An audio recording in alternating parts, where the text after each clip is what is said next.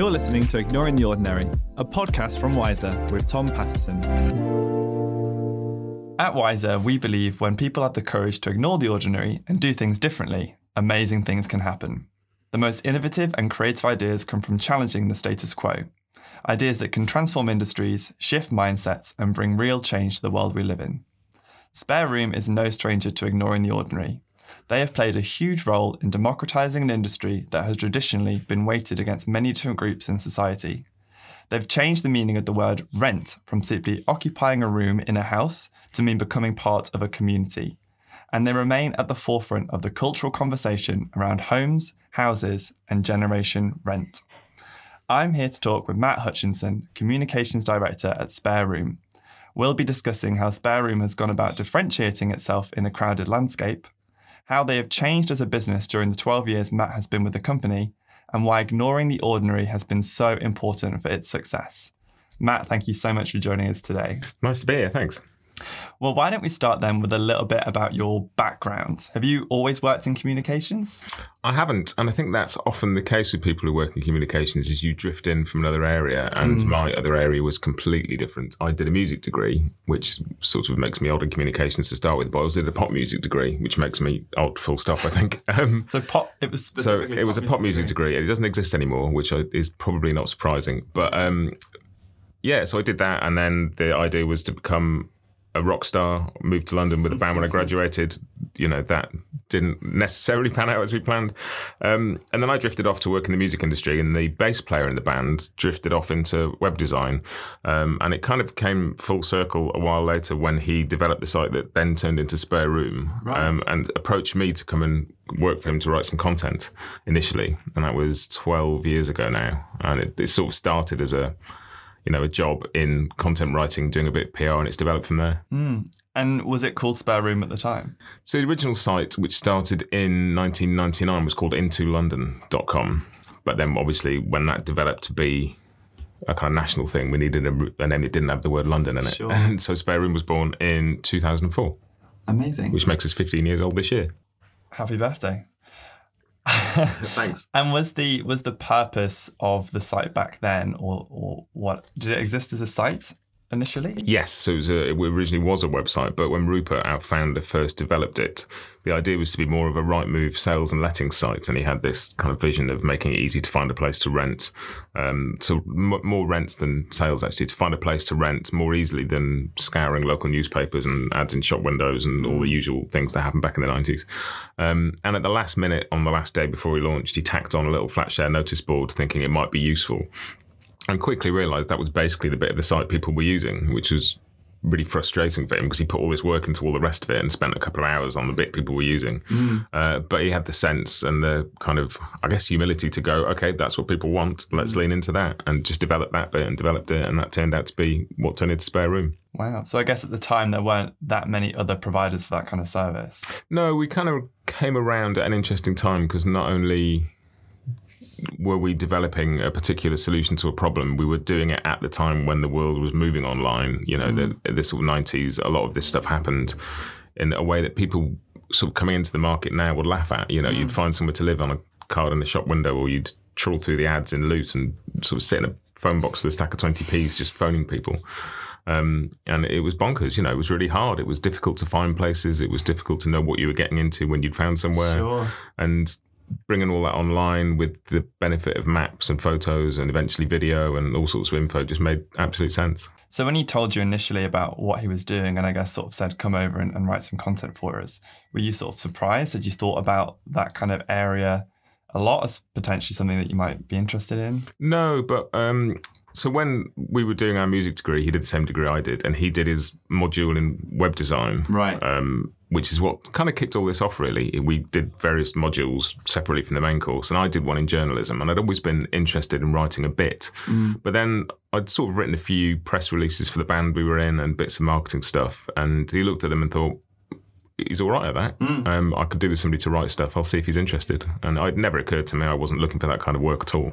So how many people were part of Spare Room when you sort of arrived? So I think when I arrived, there were 4 people, and the business was still based in a shed on Rupert's dad's farm, kind of outside a town, outside Manchester. So, you know, it was it was basically, I think, 4 staff and quite a lot of spiders at that point. And so not London-based? No. Spare Room's always been a kind of northwest-based company. Our main office moved from the farm to Macclesfield and eventually to Manchester. So Right, okay. And how many of you are there now? There's about 70, 75 of us, something like that now. Main office in Manchester. We've got a small office in London for comms and some of the front-end web stuff. And we've got a few people in New York as well now.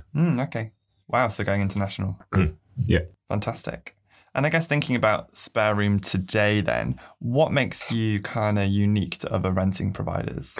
I think it's the understanding that when you share a property, that it's not really the property that's the important thing, it's the people you live with. And, you know, that classic mantra of location, location, location works for buying a house, and it probably works for renting a house. But when you're living with other people, the people are going to make the difference. You know, it's not the bricks and mortar, it's not the location. Those are important things, but actually the other people inside that property with you when you shut the door at night and that's your home are the thing that are going to make the massive difference between, you know, having a great year or a year when you don't really want to go home at the end of the day.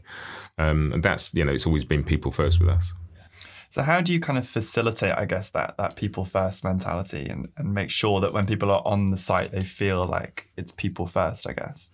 There's a couple of things. One of them is just to keep the service simple, because actually the core of what we do is fairly straightforward. It's just showing people things they might be interested in and letting them find what they need. And it's counterintuitively, maybe it's not making it too gimmicky. We could introduce a load of bells and whistles that, you know, kind of match people up in some algorithmic fashion. And there's definitely elements of that we're exploring, but it's to make sure people can find what they're looking for and they can tell people about themselves. And it's still a bit of a struggle because people do come looking for a room in a location in a certain budget and think about the flatmate second because they're in a rush and there's practicalities to deal with. So it's making that balance of giving people the practical information about the property, but trying to encourage them to express themselves a bit more as well. You know, whether it's through the ad copy or adding a photo or a video or going to one of our speed flatmating events and meeting people. You know. You're right. I guess it's changing a mindset because some people might still have the thought in their head, oh, I'm going to have to just put up with housemates. That's part of the deal, you know, especially in London. But actually, it could be a real joy and the highlight, I guess, of renting a place. And we deal with people at a point where they don't necessarily have 3 months to kick back and make the right decision. They might have 3 or 4 weeks to move in. They might have less. And so finding a place is really important. And they don't always have the luxury of thinking about the people. So it's finding the right balance and making sure that we lean towards that wherever we can and make sure that although renting and sharing is a necessity for people, that shouldn't mean that they have a functional experience. They should be able to create a space that feels like home, even if it's only for 6 months or 12 months. Or so we could sit around and hammer home. It's all about people, based on the flatmates, don't think about anything else, but people have practicalities. So we're always looking for that balance between what people feel they need immediately and what we can add to that to improve the experience. Yeah, I mean, I've used Spare Room, I think, on several properties that I've moved into. Always had a fantastic experience with it. And I've always been impressed with the filtering options, I guess. And to your point, you can sort of put them into 2 buckets, really, in terms of property and actually who you'd want to live with as well. And you can get very, very specific, which I've always thought was a really great feature. Yeah, and it's, you know, I think that's the nature of doing anything online these days. Initially, it was just everything's online and wow, look at all this choice. Yeah. And then it was like, oh, wow, look at all this choice. What do I do with that? It's a bit overwhelming. And so the process people have gone through is how can I find a room? Then how can I find a good room in the area I want to live in at the right price? And then, okay, so what's going to make that a good experience? And how can I find the right place to live with the right people and have a great year? So I think with the filtering, you can be very specific and you can, you know, and we can help with that. There's things we're working on now where we can help maybe curate the experience a bit. And we can suggest people that not necessarily you've got fundamental connections with, because that is something you can only really work out when you meet people. But we can start showing people things that might give them an icebreaker or give them a, you know, a way to start the conversation. It might be shared interests. It might be having grown up in the same area. It might be there's things we can show people and say, look, here's something you've got in common, because that's often a great way of starting a conversation. 100%. I guess we've kind of talked then about people being at the very focus of your guys. Thinking about your role, I guess, and what you see Spare Room's role being within the renting landscape, how would you describe that? So I think in simple terms, we could easily just sit there being a flat share site that introduces people to each other, successful business, everything's fine. But it feels like renting is such an important thing at the moment in the kind of national conversation and how people live and what part that plays in people's happiness. And we've always felt like we need to occupy the space a bit as well and stand up for the idea of renting and the idea of flat sharing as, yes, it might be a necessity, but it shouldn't just be something that is a last thought. So when people are thinking about housing policy, when people are thinking about the rental market in general, often renters are second-class citizens compared to homeowners in the kind of UK mindset. And flat sharers are often second-class renters or feel that way, and then they shouldn't do. And so we've always felt like we should give that bit of the market a voice. And, we don't speak for anybody in particular, but we can speak on behalf of a lot of people because, in the UK now we've got something like 9 million users. That's a lot of people, and most of those people rent. They're the people looking for the rooms, not the people offering them. And so it feels like we have a responsibility to get involved in the conversations and raise some of those issues and also celebrate some of the great stuff that happens when people come together. Because life is basically about the good stuff that happens when people interact, whether that's working together or living together or creating stuff together or in a relationship or. I mean, you used the word home earlier. I guess it is broadening that definition. It's not just about owning a house to make a home. It feels like actually there's so much more that makes a home. Yeah, and I think we've got to the point where we've got this word home ownership, where the home and the ownership are kind of squashed together as one idea, and everybody wants and needs a home, and that should be safe and affordable and comfortable and give you a base to live a productive and happy life. But also ownership is about a sense of belonging and contribution to where you live. That can be more than just owning your home. It could be about the community you live in, the community you live with, the kind of the area, and I think people want a sense of ownership and belonging now more than ever. We've lived through decades of this idea that we should all be individuals and self-sufficient and, just sort of all live on our own as units. But actually, I think people are longing for ways of connecting again now. These are divisive times, and I think people are getting bored of that, and they want some narrative that brings people together and says, yeah, we are all part of the same thing. We are all little communities that make bigger communities. And a flat share is a great example of that. It's a bunch of people with different needs and different backgrounds coming together to kind of create a little community. Absolutely. You've sort of said that, you feel like the need for that, there's a kind of urgency at the moment. Do you feel like the role that you guys are playing has shifted within the 12 years that you've been in the business? Do you feel like it's intensified, I guess, with the climate we're currently in?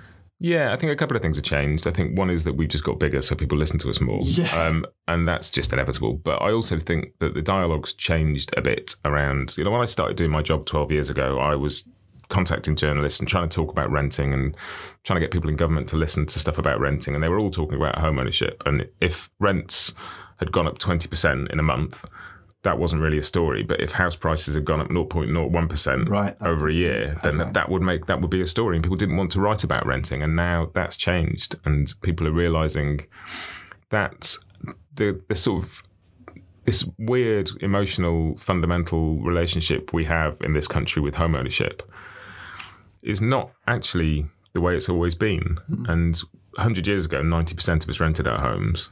And in 100 years, 90% of us might rent our homes again. And we'll see this period as a little blip of home ownership where, a few people own their homes and wasn't that weird? Yeah. Or it might be that we're just going through a slight decline and home ownership is on the up again. And that will be the way it always is. But I think because we live in the times we live in, we have this cultural sense that home ownership is what it's always been about. And an Englishman's home is his castle and, blah, blah, blah. But it's a relatively recent thing that's in decline at the moment. So, it's a cultural oddity. I guess it's part of a traditional kind of ladder of success, when you think about those boxes you want to tick, getting the promotion, becoming a manager, having a family, owning a home. I guess it has been part of the narrative of success traditionally, but I think you're right. Things are broadening, I reckon, now for sure. And people are thinking about those kind of building blocks of becoming a kind of grown up, if you like, yes. and where they fit, because people are having to question it. So the idea was, you'd leave school, you'd either go into work or go to university, and you might live with a few people for a while, then you live on your own, then you find a partner and you live with them, and you have some kids, but that's all in the home that you own because you bought it when you were 22. And that's not reality for people now. So those things about when are we going to start a family, when are we going to get married, when are we going to settle down, where are we going to do that? there are married couples that get married and then carry on living in flat shares, and that might not be what they've chosen to do, but that tells you that we've had to shift our thinking about what the order of life is. And I think there's not exactly an existential crisis, but there's a weird kind of hole going on for the generation that are growing up thinking we may never own a home. They're having to deal with that, and you can't just put your life on hold for 15 years and never go out and save every penny in case you might eventually be able to afford a home. You have to think, well, what's going to make me happy, and how am I going to feel productive and like I'm living my life to its fullest without having to wait 15 years to base that on owning a home, You almost have to recalibrate your thinking, don't you, really? Yeah, and it's happening for a whole generation at the moment, and they're sort of refusing to just sit there and go, well, okay. So there's so many articles in the press about if millennials ate one less avocado a week and didn't buy takeaway coffee, they could afford a house. Yes. And it's all nonsense, of course. And the generation that are writing those stories are the people who go, well, we didn't have credit cards and we didn't have foreign holidays and we just bought houses and we saved up for furniture and we didn't have everything when we wanted it. And that's all true, but at the same time, a house probably cost 3 times the annual salary, and now it's probably 10, 12 times the annual salary. So the time's different. Yes. I guess thinking then, moving on to some of the challenges, I guess, that you guys and the world of renting is facing today. What do you think some of the biggest challenges are? I think for the world of renting, we've got a few decisions to make about what we want renting to be, because we believe that renting is a really good option for lots of people, or should be. Yeah. But it's reached the point where all the benefits of renting, like flexibility and affordability and, the ability to scale your life up and down depending on what you're doing, have been eroded by the fact that affordability is not really there anymore. It's fallen off a cliff. So if all things are equal and you can buy a house or you can rent a house, and renting's probably slightly cheaper, a lot of people would be happy to do it longer term. But what you miss out on, and often now, the mortgage on a property, if you've got a deposit, is cheaper than paying the rent on it. Absolutely. But also you're not paying into that long-term. The idea is with home ownership, everybody's got a stake in society. And when you retire, you've got this asset that can fund the rest of your life. And you miss out on that if you rent all the time, and people are starting to resent that a bit. And so we've got to decide whether we want to invest in renting as a tenure in general, and that means long-term investment from like pension funds and institutions who want a little return on their money over 30 years and don't mind people living there for 3 years, 5 years, redecorating, like they do in Germany, for example. Or the market we've got now, which is dominated by smaller landlords with a few properties, who often don't think of themselves as landlords. They might be a doctor or, then they've got a couple of properties as a pension fund almost. Sure. And that just makes the market a bit fragmented. And I feel that affordability, whether it's renting or buying, is the key thing we need to deal with now. And every policy is really focused on a sticking plaster, not the solution. And it's so we can give people money to help them rent places, and we can give people housing benefit to help them rent places, but all that does is prop prices up. And so I think affordability across the board is the biggest challenge now for renting and home ownership and just housing in general. Do you think we're going to reach a turning point? I think we have to, but I think the difficulty is we've got this little 5-year political window where people are going, well, my goal is to get re-elected in 5 years. What can I do in 5 years? And the answer is not really much. You can do something in 25 years. Yes. By the time my 6-year-old son is ready to buy a house, I'd hope he'd be able to afford one. But that's almost what we're trying to do. We can't fix things immediately. We need the short-term stuff that sorts out homelessness and people who need support to be in housing. But we currently spend 95% of our housing budget on housing benefit, which props up rents. And then for that budget's going to have to get bigger. What was that percentage? So something like 95% of our housing expenditure is on housing benefit. And that's, in some areas, housing benefit is driving the market, like some seaside towns and housing benefit is really important. We can't get rid of it, but it should be a short-term fix for people in crisis, not a kind of long-term solution, because it doesn't work. It's nobody is going to enjoy living a life on benefits. Sure. Nobody wants help to afford a home, but homes are so expensive. So I think we've got some fundamental decisions about what we spend our money on to make, and it's difficult because at the moment the political mood is let's not spend any money. And do you think the needs of the actual renters are changing as well? I think people are starting to expect a bit more from renting. Right. I think when you you think, oh, I'm going to flat share for a couple of years, and then I might rent for a couple of years, and I'll buy a house. Yeah. You don't worry about that couple of years so much. You can live anywhere, and I'd certainly lived in some fairly bad rented properties in my early days. And you think, but I'll only be here a year, it's fine. Yeah, but when you think, graduate to something better, I guess. Yeah, and when you think, well, hang on, this could be 10 years, could be 15 years, and you look at the, it's 50% of your income's going on rent. Sure, you're paying you start more. thinking, well, hang on a minute, what am I getting for this? And who's, I think if you buy a £70 pair of shoes and there's a scratch on them, you take them back. Yeah. Or you buy a pair of jeans that don't fit, you take them back.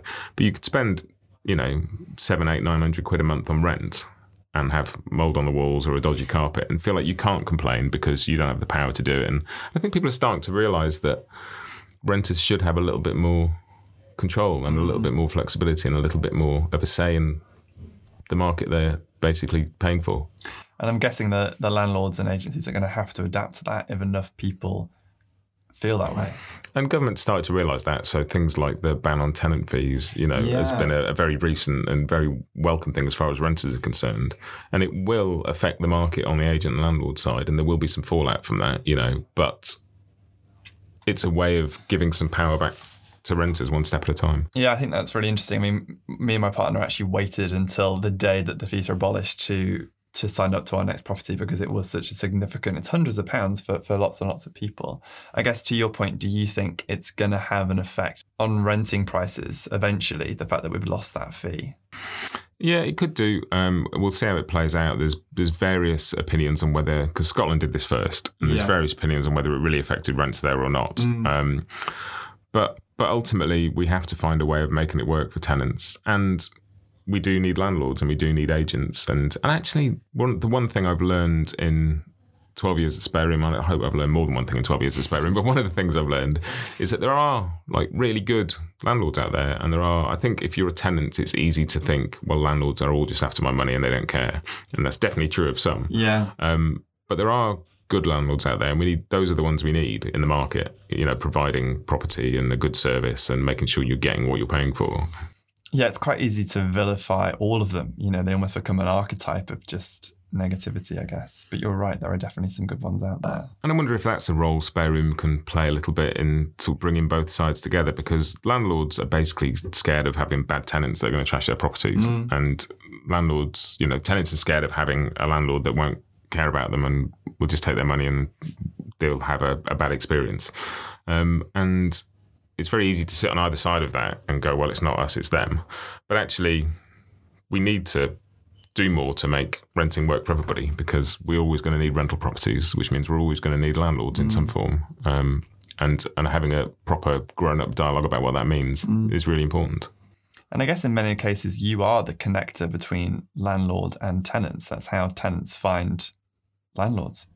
Yeah, and it's how tenants find each other, and it's how homeowners rent out rooms to lodgers, and it's how groups of renters kind of buddy up, come together and go and find a property. It kind of works in all different ways. Moving on then to think a little bit more about communications at Spare Room. Can you tell me a little bit more about your role and what kind of communications director entails at Spare Room? Yeah, so my job basically started as content writing and developed into PR when I'd been in the job, I think 2 months, and we got a call from the Chris Evans show when he did the drive time slot on Radio 2. Chris Evans show. I know, and they said, oh, we've got these stats on people taking in lodgers from, I think it was from Gumtree, but we can't get hold of their press office to talk about them. Do you want to come on instead? We went, yeah, great. And then we sat down and went, well, who's going to do it? And Rupert, our founder, said, well, I'm not doing it. I'm not interested in public speaking. I'm terrified of that. And Gemma, who's our other director, said, well, I'm not doing it, which kind of left me as the new kid. I went, well, I'll have a go. And so I had a go, and it wasn't a disaster. I'm sure it was. And so that sort of became, every time somebody wanted to speak to us, I was sort of shoved out to go and talk to people, and it developed from there, really. I became a bit of a spokesperson, got more involved with the PR, done a bit of public affairs and campaigning. So one of the things we did is we spent 6 years campaigning for an increase to a particular tax benefit. So if you own a house and you rent out a spare room to a lodger, there's an amount you can earn tax-free a year to encourage people to do it, because we've got millions of empty rooms in this country. But it was really low. And so we lobbied for 6 years and eventually got that increased to £7,500 a year to help more people be encouraged to fill their empty rooms. And then through that, got a bit more involved in the general housing conversation. And now my role sort of sits across a lot of the outward-facing comm stuff. So it's PR, our social channels, all our content, our email marketing. And then there's a sort of second side to marketing, which is paid search and digital marketing, which is taken care of by somebody else. Right. And what would you say are your primary modes of kind of communicating and connecting with people? Is it socials now? It's a real mix, actually. We tend to think of everything as conversation starting rather than like, here's a thing we're going to tell you. It's kind of, what's the conversation we want to start? And then we work out how we're going to start it. And it might be through social, it might be through a PR campaign, it might be through, we've got an interesting kind of paid content campaign coming up that we're working on at the moment. It could be as simple as putting up some tube ads, but we tend to want to do something a bit more engaging than that these days, that it starts a conversation about what actually matters. And I guess obviously with conversation, there's your audience on the other side who are hopefully kind of talking back to you. How do you kind of facilitate bringing that conversation back into your team? And that's one of the things that social is great for, because you get a response. Whereas PR, for example, the response you get is whether the journalists write about something or not. Sure. But then they may post that on their social channels and you see how their audience is talking about that. And there's lots of ways of getting that feedback now. And I think that's really important, because as an online business, we've got dozens of people sat behind monitors at desks, but are dealing with the sort of the needs and the struggles of millions of people trying to find places to live. And it's easy just to look at the numbers and the lines going up and down on a graph and forget that every one of those people is an individual person 100%. Looking for a place to live or a person to live with, and it's probably a little bit stressed while they're doing it.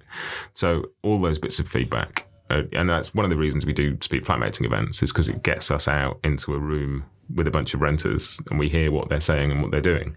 And all those bits of feedback are really important. I think you guys have done a fantastic job of kind of carving out quite a unique tone of voice within the industry. Can you tell us a little bit more about Spare Room's personality, I guess, if you had to kind of describe it? So we would always try and be kind of a knowledgeable older friend, if that makes sense. I mean, we've got two kinds of comms, and we need to think about these, because one of them is talking to tenants, and then we basically want to be friendly and approachable, but we happen to know a little bit more about the subject and we'd like to help. Yes. And then the other side of that is we deal with kind of landlords and agents. And again, we would always aim for a kind of informal, chatty tone, but where they're more as a kind of authority. Maybe it slightly leans towards that because of the data we've got on the market and the position we're in. But it's always that sense of, and I think this is always important, like this tone of voice is, you think of it as you are the same person, but you slightly modulate your tone of voice depending on the setting. So, for example, I might sit here and chat to you about stuff on a podcast, and I'm trying not to and mumble too much, and I'm probably not going to swear. But if I was chatting to my mates in the pub, then maybe I would. Yeah. But then if I was, for whatever reason, in court, I'd probably speak slightly differently. If I'm doing an interview on TV, I'd speak differently. They're all me. It's just you, and it's in the way that you dress differently for different occasions. 100%. You have a voice, but you use it slightly differently depending on the context. Yes, that makes perfect sense. Do you find it difficult sometimes kind of marrying, as you said, that kind of dual role? So speaking on behalf of the landlord and also the renters? Yeah, sometimes we do actually. And it's I think because we kind of got three audiences, and one is a landlord and agent audience, which is maybe a bit more B2B. It's where, we're talking to people who are using us as part of a business. We're talking to renters on the other side who, they're not business at all, they're just consumers. And we have a very different approach for that. But then we've got this chunk in the middle who are homeowners taking in lodgers, who are kind of the landlord, but they're going to live with the person they take in. So they're also a flatmate. Yes. And they're not a business, and but they're also not just a renter. And they kind of sit in the middle of that mix a bit. So we have to be careful to make sure that we're picking out the right messaging for the right people in the right way. And for a landlord, the kind of messaging they're going to want is, here's some information we've got on how you can rent your properties out, what tenants want, how we can help you. Tenants will respond to a wide range of stuff, and it may be that they use us once in a year for 3 weeks and then don't need us again. So we have to communicate with them in a way that engages people at the point where they're not looking to use Spare Room.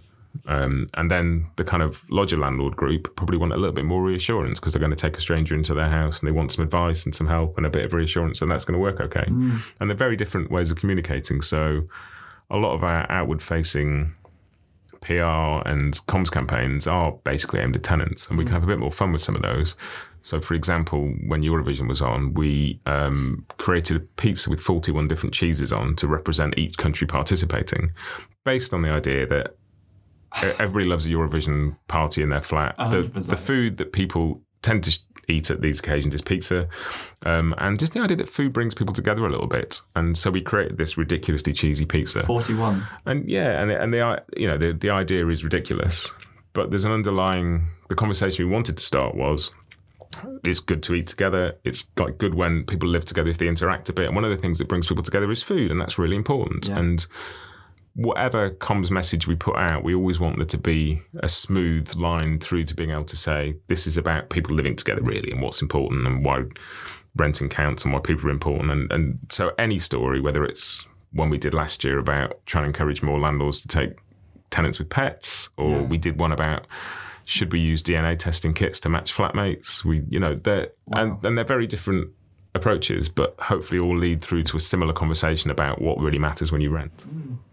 That was going to be my next question, actually, thinking about kind of campaigns and conversations that you guys have started over the last 12 years. What have been some of your favourites, or ones you've been most proud of?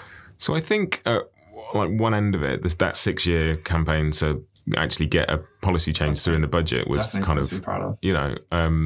That was really satisfying, because it felt like we'd really made a sort of niche story within the property world, but an important one, heard and, sort of taken into account. But some of the fun ones are great. I would really enjoy doing the cheesy pizza one, because we got to eat some pizza. And it's fun to have fun ideas. And I think sometimes in the early days, we tried to get people to write about flat sharing by talking about flat sharing and going, and this is the age of people flat sharing, and this is the average rents, and this is what's changing. And that's fine. And we still do that. But we've started to do stuff that kind of attracts attention more and makes people sit up and think, oh, what's going on there? And then you can lead them into a conversation. So one of the things we did last year, for example, is we released a podcast of 5.5 hours of people laughing. And the idea was based out of the kind of slow TV, kind of the idea that watching something slow and boring, or just listening to something long and kind of repetitive, was something people were talking about quite a lot. And the idea is, if you hear other people laugh, it tends to make you smile, it tends to make you laugh without you really thinking about it. And of course, we don't want anybody to listen to 5.5 hours of other people laughing, but the idea was, it was a ridiculous idea that got people to go, what are you doing that for? And you go, well, actually, laughter is really important. And we've realised when people share properties together that being in a conversation with the people you live with and doing stuff together and actually laughing together, talking together, interacting is going to give you, and then you're off and we can talk about the stuff we want to talk about. Whereas if we put out a press release saying living with people is all about people and it's really important, we'll go, yeah, and so it's just finding ways to kind of come at that conversation from different angles. Yeah, almost to act as a starter for 10, I guess, basically, to kind of spark that conversation in a more interesting way. So one of the things we did last year was we created an infographic to show how Ross could have got his sofa up the stairs in that episode of Friends where he just shouts pivot for 20 minutes. And again, so smart, because everyone watches Friends together, in their shared flats. And particularly now it's back on Netflix and, you'd see teenagers and people in their early 20s wandering around with Friends hoodies on, and it's just a cultural thing. It's just everywhere, and it is one of those iconic moments that if you've lived in a rental property, you've had a moment like that at some point. And it didn't start a particularly deep, meaningful conversation about how people connect to humans, but it made people smile, and it made people go, yeah, I like that renting. That's one of the things about renting that is a bit weird, and it's nice to just do that sometimes. Absolutely. Not everything has to have a sort of deep meaning that runs to the very core of your brand, but it's nice when things do. I think going back to your personality as well, acting as a friend, that's another way of flexing and making people laugh, I guess. And one of the things that we always think about with stuff like that is how you use language. And it can, I think sometimes when people start working for us and send us bits of writing and I edit them and they get a lot of red marks back, and it's usually just, all I'm trying to do is make stuff readable and simple. And it's getting your head around that, because when people write, they tend to write really formally. Yeah. And if I'm chatting to you, I would say, I don't know, I'd say, I've gone out the weekend, but it was raining, I didn't want to. But you write that down, because I would have gone out at the weekend, but it was raining, I did not want to. Yes. And you suddenly feel like you're in some kind of test. Yes. And if you're communicating with people, an informal tone usually helps. And just getting people to get their head around that and lean into it and accept it and not feel, I'm writing really sloppily here. It's not. And it's not at all. It's taking the gap between you and the person you're trying to talk to away just by being less formal. So that's kind of a tiny way we do things like that. And it's always being aware of stuff like that actually makes a difference in the end, I think. We've talked already a little bit, well, it's come up quite a lot about the cultural conversation around renting and letting, rising renting fees, abolished agency fees, the rise of things like communal living. The cultural conversation around renting and letting is evolving every day. And we've talked about kind of your role within that. How do you go about being part of the cultural conversation, I guess? I think it's a really interesting one, actually, because some of that is being part of the conversation that's going on. And any part of working in communications is about seeing what the conversations that are occurring now are and taking part in those. Yes. But that's always slightly reactive, and you're always slightly run the risk of bandwagon jumping when you do that. But it's important to do it because you want to talk about the things people are talking about because they'll relate to them. But the important thing is and I think this is maybe one of those things that you have to keep doing within a business, is understanding who you are as a business and what your point of view is and where you sit on stuff.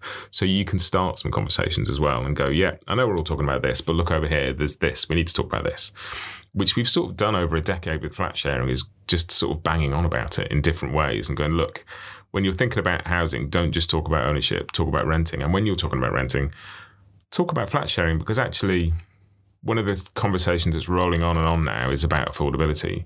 And somewhere like we are now in London, which is really expensive, is starting to price people out. People have reached the point where they're going, well, I can't. What do I do? Where do I go and live now? Because I can't live here. And then you end up with a city, and this is also true in Manchester, like there's a really thriving media and tech scene in Manchester, and it's not as expensive as London. So that's a good experience for people. But as our cities get more and more expensive, the kind of creativity and diversity and kind of cultural mix that makes them amazing starts to get bled out, and you end up with a city that's just a theme park for rich people and tourists, and all the service industry people get bussed in from Watford at midnight, to clean tables and serve drinks. And it's happening around the world, around the Western world, certainly. So, London is ridiculously expensive. New York, San Francisco has gone through, San Francisco itself is quite a small city. It's only sort of 7 mile square. And it's traditionally been a really artistic, really vibrant, creative, diverse city that is now full of tech companies that pay really high wages. And it's squeezing those artistic communities out. And it happens everywhere. New York's the same. Brooklyn was the place all the artists went to. And now they can't afford to be there, so they go somewhere else. And eventually the coffee shops and the money follows the artists. And then the artists have to go somewhere else. It's that gentrification conversation is one that's rolling on and on. But it does, I think we risk losing the heart of what some of our cities are if we're not careful. And I guess it's a good point that you were sort of saying, within the 10 years, I guess there'll be spikes where culturally we have that conversation and then I guess it kind of dies. But as you said, it's your role, I guess, to continue that fight when other people perhaps aren't looking or lost interest or going in a different direction. And you get times in any conversation where that's the conversation of the day and lots of people talk about it, and then a year later it's forgotten about. Yeah. And we're still here talking about the same things because the same things matter to the same group of people. And the flat share market particularly sort of renews every year as people graduate and move looking for work, and a whole new wave of people come in at the bottom end of the market. So it's not the same bunch of people all the time, and their concerns and their ideas and their worries and their hopes change a little bit with each year and each generation. And the people entering the flat share market now are very different to the people entering the flat share market when I did. But at the same time, the fundamental things they care about are the same. Where can I find somewhere to live that I'll be happy, I can afford, I can get to the places I want to, and I can live the kind of life I want to live. Thinking a little bit about technology now then. So Spare Room have always embraced new technologies, I'd say, and different ways of helping people access rented properties. How important do you think it is to embrace new technologies and I guess new methods when it comes to helping people to rent properties?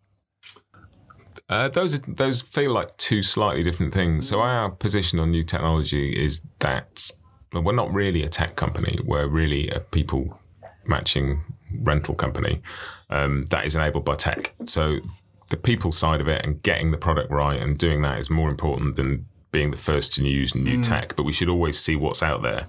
So, for example, something like AI at the moment might be a bit of a distraction if you try and weave that into the platform somewhere. But if we can use it behind the scenes to help our moderation team weed out all the dodgy ads that don't make it onto the site, or if we can help our customer services team by looking at things like that, and we should be. So we're not the kind of company who feel like we have to be the first to use something. We have to be using it right when we use it. And so the tech is never what leads us. It's always the customer first. We've got a few key kind of, most companies call them values. We tend to call out as behaviors because it's about what you do, not kind of a set of stuff you stick on the wall. And the first one is putting our customers first. And so across the company, whatever we do has to be, is this going to work for the customers? Because if we found a nice new bit of kit we want to play with, that's great. But what does it actually do for the experience? And that's always a balance. You have to, you don't want to sit around ignoring all the new tech because it doesn't help the customer. But it's finding that balance, really, finding the right tools that work, that do the job, and also keep developers happy because developers want to use new tech and they want to be working with the stuff that is exciting and is around at the time. But it's always people first, I guess. Yes. And so things like for example, we were quite early to the game with having an iPhone app. We had a developer who came to work for us who was supposed to be a web developer, but actually had really good app development skills, and we just let him build us an app. And that was great. We ended up, learning a lot very quickly and having a really sort of strong, stable app that gained a big audience much more quickly than we probably would have done if we'd waited. And sometimes that's the way it works. You just get somebody in the company who's particularly good at something or passionate about something and can convince you that that's going to be good for your users. And you go, great, let's do that. Out of interest, have lots of users migrated to the app now over the actual laptop web version? The migration's really been from desktop to mobile. And people use different platforms for different things. So the app is particularly great for checking your messages on the go. So if you've got a load of messages to your ad and you're replying to things and you're out and about, and that's great. That's much easier than going to the mobile website or casting your laptop around with you. But if you want to place an ad, sometimes you want to put a load of photos on, it can be easier to put a lot of text in on a laptop. So people tend to use multiple platforms for different things. Yeah, it's almost like a Facebook Messenger style. I've used the messaging function very recently. Yeah, it worked fantastically on the go to book in those slots, I guess, to find a new housemate. And that's kind of the heart of the experience, really, is the messaging thing, because it's the communication between people that starts what will turn into a flat share or a renting relationship or whatever. And then finally, thinking about the future. So some big questions here, and I don't expect you to have a definitive answer on these, but how do you see the renting landscape changing, I guess, over, let's say, the next 50 years? And I think that's really interesting, because if you look 50 years ahead and look 50 years back, like if you go back to where we were, we will basically be in a situation where most people rent again, and we could well be headed that way. But it's sort of impossible to tell, because it feels like a decision was taken in the 60s, 70s and 80s that home ownership was the thing that empowered people, gave them a stake in society, gave them, some control over their lives. And I think it's going to be really hard to let go of that, because I think all those things are true. Home ownership does a lot for people, but it doesn't work at the moment because most people can't get their deposit together, can't afford it. And so I think it's finding that balance. What I'd like to see is that we end up with a position where flat sharing, renting, home ownership are all available to people, and they choose what suits them at the point in their life they're at. If you want to be flexible, you rent. If you want to settle down and you buy a house, but your financial future and your present happiness are not dependent on being at the whim of how the market works, like at the mercy of just doing what you can do. Home is the most fundamental thing in our lives, I think, and that's kind of what we believe at Spare Room in general, is that it's the basis for living a happy, productive life, in whatever that means to you. Like having that basis that when you go home at night and you shut the door, you're somewhere you feel safe, comfortable, and hopefully connected with some people. So that you can go and do what you want to do. You shouldn't be spending half your life thinking about where can I live, where should I live, how can I afford to live. Well, you should be going, right, great, there's home, sorted. Now what do I want to do? What do I want to be? What do I want to do in the world, contribute, Yeah, almost the foundation that you can then live your life on. It's why films are made about home and songs are written about home, and it's such a strong concept. After September the 11th attacks in the States, they created a Department of Homeland Security. They didn't create a Department of Anti-Terrorism. They didn't create a Department of Internal Defense. They Homeland Security. Like the word home is such a powerful thing. And that home is about, if it should be a scalable thing, home should be you. It should be you and your close circle of people. It should be the place you live. That's the property or the street or the town or the country we're all just a collection of little communities making bigger communities. And I think when we remember that, life's generally better. Do you feel like Spare Room is going to continue to evolve moving forward as well? I guess we've obviously spoken a lot about people first. I guess, as the needs of people and renters change, do you feel you yourselves will evolve as well? Yeah, definitely. And I think that can work in a couple of ways. One way we're evolving is we are taking what we do to the States, because there's some cities there that really desperately need something similar. Yeah. People use Craigslist over there, which is a very clunky, sprawling, dense, weird experience. It's a funny thing, isn't it? It's like a relic. It's quite retro. You hear about it in conversations from like the 80s, 90s. It's actually kind of amazing that it still plays such a role today. Yeah, and it's just become so embedded in people's experiences that they find it hard to let go of, I think. There's so much on there. So that's one evolution for us, is just to go and do the same thing somewhere else, which has its whole load of other challenges. Absolutely. Might be basically the same language, but culturally they're very different places, and different cities in the States are culturally different.